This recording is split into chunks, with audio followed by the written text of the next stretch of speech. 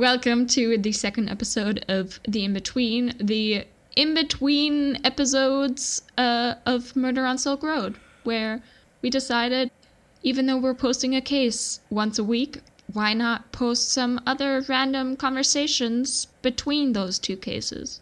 So we thought, hey, let's all pick whatever we want to talk about this week and just talk about it. So my first case was just a couple days ago, and I did the case of Daphne Caruana Galizia. So she was a journalist from Malta, and interesting fact, I just got recommended this article today in my news app, and it was about the 2023 ranking of freedom of press in different countries around the world. Mm-hmm. So have you guys heard of the World Press Freedom Index? No, but it sounds like something that would exist. Can you kind of guess? Yeah, I mean, they kind of rank all the countries based on everything, right? So gender equality or, No, this is literally just for freedom of press. So I know what you're talking about. So but yeah, there's all these different freedom indexes. Of press version of that. Right. So just for information, what I'm going to be telling you right now is all from the Reporters Without Borders website. That's rsf.org. Mm-hmm. So, right, the World Press Freedom Index. So it compares level of freedom of journalists or media. So that's the ability for them to select, produce, and disseminate news in the public interest, independent of like politics, independent of the economy, independent of, I guess, the legal system or legality, and then like social interference, and in the absence of threats to their safety, be that physical or mental. And so this index is created using 5 indicators. So that's political context, legal framework, economic context, socio-cultural context, and safety. And each score is from 0, which is very bad, to 100, which is very good. And since the case I talked about was about a journalist, I thought, let's look into this because it's related and it sounds very interesting. And journalism is so important, especially in this age we're in of fake news and propaganda and so much extremism in politics, and nobody knows what's up or down or anything left and right. So I have for you guys a couple of stats pulled. So in 2023, Malta was ranked 84th out of 180 countries. And the year before that, in 2022, it was ranked the 78th out of 180. So in the last year, it dropped 6 ranks. And I wanted to kind of give us a couple of comparisons. So since I'm in Germany, I also pulled the data for Germany. So where would you guys say, where would you intuitively rank Germany? Well, I would put it in the top 20, I think. I think so. Just intuitively. Right, and before this year, you would have been correct. Okay. So it was, Germany was ranked the 16th last year, but this year it was ranked 21st. So we're no longer in the top 20. 5? So we dropped, 5 ranks. And apparently reason for that is currently a rise in violence on journalists. And there's also apparently sort of legislation being drafted that's kind of threatening the protection of journalistic sources, which is not great. So Germany, I'm kind of disappointed in you. Do you know of any examples where journalists were attacked or something? I didn't pull a lot more information because I do have something else that I prepared for today, but this just came my way today. But I know that there's a lot of like demonstrations right now, and there's kind of a lot of like kind of riots, a lot of unease or unrest kind of happening right now. There's a lot going on right now. I don't even really know. We can probably get into that another time, but yeah, Germany has done better in the past. So come on, Germany. Angela, you were asking something. If you had the ranking of like top 10, who are the top 10? I do. Do you want to take a guess for number 1? Probably something Scandinavian. I think so. Like Norway or Denmark. Finland, Iceland. So you would be correct. So number 1 safest country for journalists is Norway with a score of 95.18. Nice. And in the top 10, if I'm seeing this correctly, you're right, it's pretty much ruled by Scandinavian countries. But actually, surprisingly, in second place this year is Ireland, which has gone up 4 ranks. Good for them. Yeah. Good for Ireland. I like Ireland. Wait, they're separated now? Ireland has always been its own country. You're thinking about Northern Ireland. Yes, that's a whole other situation. But interesting, like I just found so many interesting ranks. So I think we can all kind of guess ranked 180 out of 180 countries is North Korea. What's 179 then? Oh my god. Do you want to guess? Do you want to guess? No. No. No, I'm good. La la la la. I'm winning. I'm in. Yeah, you're in it. I can't say shit. You are in it. Oh shit. Yeah, China is ranked 179 just because of a lot of propaganda. Lows. And just there is not a lot of freedom for journalists to publish whatever they want. I don't know though. I feel like there are a lot of countries who are equally, they're censoring the internet. Yes, and, censoring a lot of things. But you got to remember that the indicators, like, yes, they're it's also about their safety though, and there has been a lot of that's true. Sort of violence against journalists in China. I can't hear anything. I'm not. Yeah, we can't really talk about this, Julia. I still need to go back to China. I'm okay. I'm stopping now. Yeah, and where's Japan? I was just gonna ask you roughly where do you think Japan is? Maybe in the 60s. You're so good. Yes, Japan is number 68. I feel like surprisingly, Japan surprisingly, feels, really? Not surprisingly, but like Japan feels very like strict, like Asian strict, if you know what I mean. True, but I think there is a lot less. I mean, I think there is still a lot of sort of oversight by the government, but I think there's a lot less really regulating what gets published.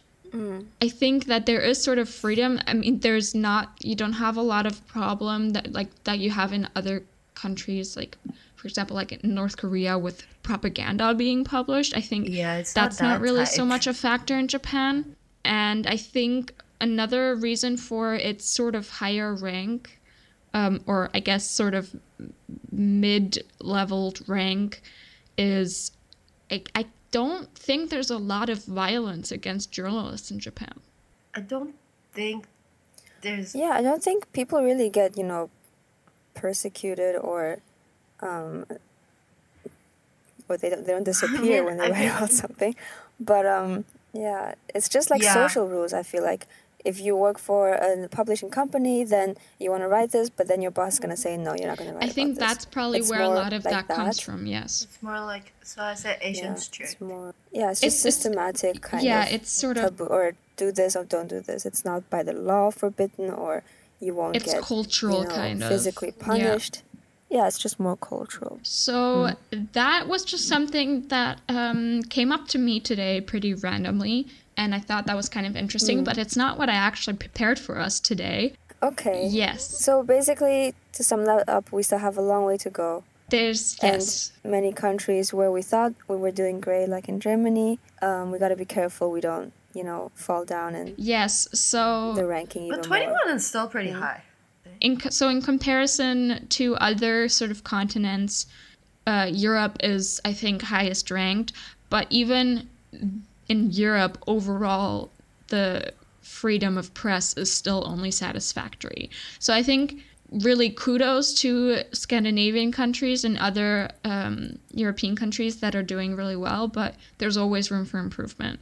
And guys, come on, let's stop with the fake news. Let's stop with this fear-mongering. Let's please...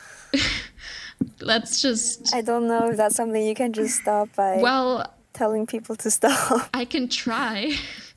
You don't know if I don't say it. I mean, let me have this, Lena. Okay, go for it. Please, let's just be nice to people. Don't hurt people because of something that they're saying because you don't agree with it. Thank you for coming to my TED Talk. Okay, what did you actually prepare for us? Okay, so today I brought with me some, let's call it European legal oddities, or maybe sort of weird European laws. So I think everybody's kind of heard of some of those like very dumb laws that some countries still have that are very outdated but are still part of legislation for whatever reason. So I thought, okay, let's focus this on Europe since I was doing the European case this week. And I found some interesting things. Okay, I'm excited for this. All right, so I prepared 3 separate weird laws for you guys. Okay. So number 1 is that if the sea freezes between Sweden and Denmark, a Danish person can legally hit a Swedish person with a stick if they walk to Denmark over the ice. What? Do you... We just praised the Scandinavians, and now they come up with something like this. Well, okay. Do you want to take a guess why this is a thing? I mean, I have the answer for you, but do you want to just take a wild guess? Does it have to do with Vikings? I wouldn't say Vikings, but you are right that it's a thing of the past. So yeah, that would make sense. This law is a remnant from the March Across the Belts in 1658. So Denmark and Sweden... There was an ice age there, wasn't it? Yes. So Denmark and Sweden had been at war. And so the March Across the Belts was a military campaign by the Swedish. So at the time, like you were saying, Lena, is that there was a little ice age. So that meant very frigid temperatures in Scandinavia. So the, I guess, leading commander of the army, or I think was it the king or the emperor? I forget what he is, but his name is Charles Gustav. I think he's the 10th. Charles the 10th Gustav, maybe. He planned to use the very cold temperatures to his advantage in order to avoid the Danish Navy. So, they used the frozen over ice to invade Denmark. And because of this March Across the Belts, where the Swedish were basically invading Denmark, Danish officials or the Danish king or head of, let's just say the Danish head of state was like, yeah, so if you guys want to hit a Swede that's walking over the ice, go for it. Okay. Go for it. But, so if they were at war, I'm assuming that, they would be attacking each other. Yes. It's just funny to think that they still made an extra law that you're allowed to hit them and it's lawful. So it sounds like maybe this was more for the civilians. Yeah, but apparently it was a thing. That's cool. I thought so too. So even now, if we get another ice age, that's good to know. Yeah, and in case you need that for the future, for whatever reason. That was number 1 that I brought for you guys. So the second weird legal oddity that I brought for you guys is that it is, in France, legal to marry a dead person. Yeah, that makes sense. Who came up with this? It's actually quite, like, imaginable. You know, 冥婚? But they can't consent. Yes, it's a thing in China. That's true. It's a, like, Asian Okay, culture. what's the situation in China with that? Like, let's say that's why people say, like, don't pick up random red pockets. At least in Taiwan, it's like this. It's, like, different. Okay. But it's like, do not pick up random red pockets. Because sometimes when you pick it, there's a new movie last year that was about this. It's like you pick up and then you're forced to marry a dead person. But it's basically... Okay, wait, so this is... I'm not sure about that. Okay, it seems kind of it's kind different. No, I mean, it's kind of just like the concept of to have like a proper life, fulfilling life. Marriage is part of that, and if someone died without marrying in the past, your family might like make you marry a live person or a dead person to make your life fulfilling. Yeah. Exactly. That's the thing. That's where they have the belief where your life, I suppose, kind of continues after death. But if you're not married, then you're in a way suffering. So there's, I think, in the countryside where people who have this belief, and then one of their, let's say one of their child passed away without getting married, then they might find someone else who is also dead and single, and then the families would kind of get them married in the afterlife. Depending on how rich your family is, they could also, if you're like that's really very rich, interesting. You could also force like actually pay someone who's alive. Yeah, you can also do, yeah, exactly. I read that where they actually. So I'm not sure if this is real, but I have this idea that I saw somewhere that they would, or someone might die soon. Maybe they're sick or something, and then they would get paid a lot of money to marry this dead person. Yeah, and then so they would believe that, or the family would believe, okay, when this person dies, they'll be with my son or daughter or something. That's very interesting. But that could be a whole topic. Yeah, I've never actually heard about that. That's very fascinating. Yeah. It isn't exactly like that in France. I think it's kind of maybe kind of the opposite of that. So let me just get into the history of that. So this practice is called necrogamy. So necro meaning, I guess, dead, or I don't know exactly what the root is, and gamy, which is the, I guess, suffix for marriage, like polygamy, monogamy, or posthumous marriage, so marriage after death, is legal in France by Article 171 of the French Civil Code. And this article originated in the 1950s when Irene Jodart, I don't know, it's Jodart. I'm sorry if I don't pronounce that correctly, but Irene contacted the French president at the time and asked him to allow her to marry her fiancé, who had died previously or not too long ago when a dam broke and killed multiple people. So, oh my God. The president, he consented, he allowed her this. And so there are a couple of stipulations for this.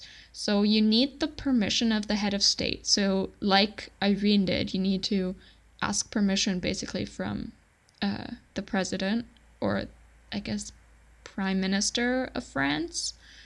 And only if you have permission can you do that. And they need to basically check. I think it's the president.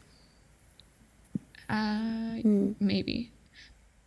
But yeah, they need to also prove that there's a legitimate reason for this. You can't just decide you want to do this. There has to have been a intention of marriage before the death of the one person.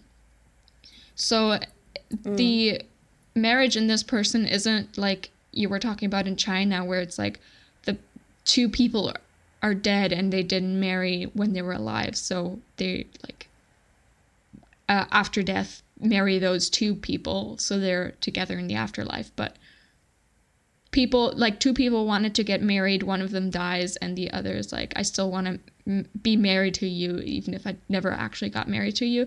So it's often kind of out of sentimentality because you really love that person and you want to be married to them. And it has also been used in order to legitimize children. So maybe the fiance was pregnant and they were going to marry, but then the fiance died and then the wife-to-be, or what would have been the wife-to-be, gave birth, and it is that person's child, and they would have been legal, but since they died before the marriage, technically, it's not a legitimate birth. So it's just more for practical reasons. Basically, yes. It seems like in China, like you're saying, like, oh, you can pay somebody a lot of money, but I think here it's a lot more regulated, and I mean it's literally part of the French civil code. So this is very thought out and methodical. Honestly, I think it's kind of nice where you were so in love with a person and they left you too early, and you can still have this bond with them that you wanted. Yeah, I feel like as long as it's not, just practice kind of out of control, that it's just in specific circumstances where, they also make sure that's what the person would have wanted in a way, then yeah, that makes What's sense. also very good is, what I forgot to mention, is that the person that marries the deceased cannot then basically claim property of the deceased. So if they had property or money, like they can't then claim that afterwards through marriage, since usually like everything then goes to the remaining partner. So it can't be out of like monetary or material reasons, which I think is also a good protection of those assets. Yeah, that is the second law. And so the last one I prepared for you guys today, it's how Sundays in Germany are very serious business. What do you mean? Sundays? Yes, Sundays, the seventh day of the week. They are to be taken seriously in Germany. Very holy. Yes. So, according to Article 140 of the German Grundgesetz, or the German Constitution, like in the Bible, Sundays are days of rest. Including this article of the Constitution, there's also something called the Ladenschlussgesetz, or the store closing law, which states that stores are to be closed on Sundays, barring certain exceptions. It's sort of like there's no post on Sundays, if you want to quote Harry Potter. Like, you don't get mail, shops are closed for the most part. Like, you can't go shopping except small stores in like airports or train stations. Those things are open, or things systematically relevant, so like firefighters or police, those kinds of things. If they also rested, we would have a problem. Since it's a day of rest, that implies a certain level of quiet or solitude, and so there's a couple of things that are technically by law not allowed on Sundays. So that includes, for example, garden work. Like, for example, you can't mow your lawn on Sundays because it's too loud. You cannot vacuum on Sundays, also again because it's too loud. Also, for example, things like seriously? Yeah. No vacuum? Also things like housework that's too loud. Nope. Not on Sundays. Then also things like home improvement, for example, like drilling holes or hammering something, also too loud, like the other things. And then this is kind of my personal favorite. No noisy children allowed on Sundays. Perfect. Yeah, so you can report your neighbor's kids if they're too loud. Like, you can report your neighbor because their kids are too loud. Yeah, it's pretty insane. Do people actually, report let's say vacuuming, because I feel like that's the most, it's not even that loud.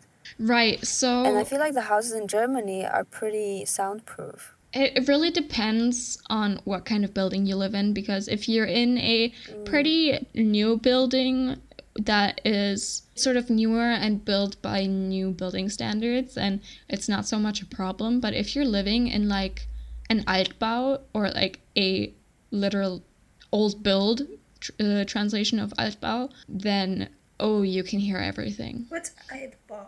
Literally old build. So like older buildings. I would just procrastinate all my cleaning and vacuuming to Sunday, and shit, I can't do it. It's against the law. Yeah, so also, for example, so there's public containers in Germany where you can throw out your like empty glass bottles, and there's like different colors of glass, so there's like green, brown, and clear. And those, for example, also have basically hours in which you're not allowed to use them. So those, for example, you can't throw out your glass on Sundays either, because when you throw those in the container, obviously the glass shatters and it's loud. Oh my God, that's so specific. We take our days of rest and our peace and quiet very seriously. So what you were saying, Lena, so the thing is, technically it is not allowed by law, and you can be fined. I saw something about, in some cases, up to 5,000 euros, which is quite a bit. But this is, like you said, like if your neighbor reports you. If they don't care that much and they don't report you, you've got no problem. If they're like super finicky, super annoying, I don't really want to use it, but if they're very Karen type people, then it's not looking good for you. So I guess... I want to conclude this with make friends with your neighbors. Exactly. Yeah, be nice to your neighbors. Do you ever get in trouble, Julia, for being too loud on Sundays? No, and in fact, I have vacuumed on Sundays, and I have also thrown out glass on Sundays. Have you not been reported? The rebel. I am such a rebel. I've not been reported, no. So... Have you ever reported someone else? So not me personally. So... The thing is, the building I live in, it's a multi-apartment building, so there's quite a few apartments in this building. And it isn't that old, like you couldn't call it an Altbau, but it's not super new either. I think it was last completely renovated in like 20-something. But the actual build is from, I think, maybe like the 60s or 70s. And that means while you can't hear everything, we do get some sounds from our neighbors. I tend to just be able to drown those noises out, just focus on something else, and I don't really pick them up anymore. But especially when it comes to sleep, my roommate is... sort of like she notices that stuff, and it makes it very difficult for her to fall asleep. So especially just after we moved into this apartment, it seemed like our neighbors above us were just very active at night, let's say, and it really bothered her to a point where she couldn't fall asleep because of the noise they made. And it got to a point where she went up there multiple separate times asking them to be quiet, and apparently they were like, we're not making any noise, it's not us, what are you talking about? And this happened multiple separate times, and at one point she called it's not the police, it's the German Ordnungsamt, which is, I guess it's sort of a subtype of the police. Like, it's not for crime, but it's for like, how would you explain the Ordnungsamt? Well, they kind of just, if you're breaking order somehow, maybe. Yeah. If you're not being a good citizen, but not against the law, just kind of people complaining about you. Yeah. According to Google, it is regulatory office. Is that right? Sounds very German. Yeah, sounds very German. So Yeah, you kind of encapsulated it. So they do kind of take care of these sort of smaller cases instead of having the police be bothered with it. So she actually called them on our neighbors at one point, and they came to the building, but apparently they actually went to the wrong apartment. And mind you, this was like in the middle of the night. This was like, I think like 1 or 2 a.m. And instead of going to the apartment of the neighbors that were just being super loud, they accidentally woke up this poor old lady, and she was like, what's going on? And they were like, we're so sorry, ma'am. Then they came to talk to my roommate, and she's like, and told her like, oh yeah, we accidentally went to the wrong apartment. She's like, okay, so go here. This is the way to get, this is the correct apartment. Please go there. And they're like, no, we already went to the wrong apartment. We're not gonna give it a second try. And that doesn't make sense. Basically we're like, okay, bye. So nothing ever happened. Wow, that's awful. And they woke up the old lady. Yeah, poor her. Future Julia here. In the spirit of the in-between, I cut out roughly 7 minutes of heated discussion about the Chinese practice of necrogamy. So if you're interested in this topic and would like to hear more about it, I guess you'll just have to stay tuned to the podcast. But anyway, let's continue. So this just definitely sounds like a very interesting, very curious phenomenon or cultural tradition that we definitely need to look into further in the future. Maybe one of us can do a case regarding this, or do a in-between regarding this topic. It would definitely be very interesting to debate. So, but this actually concludes our second episode of the In-Betweens, 2.5 if you will. And you can tune in a couple of days with Angela, who will be presenting to us a Asian case. Yay! I'm very curious to what you will be telling us about. I am too. All right. Okay, then, yeah. See you next time. Episode. Bye-bye. See you. Bye. Bye-bye.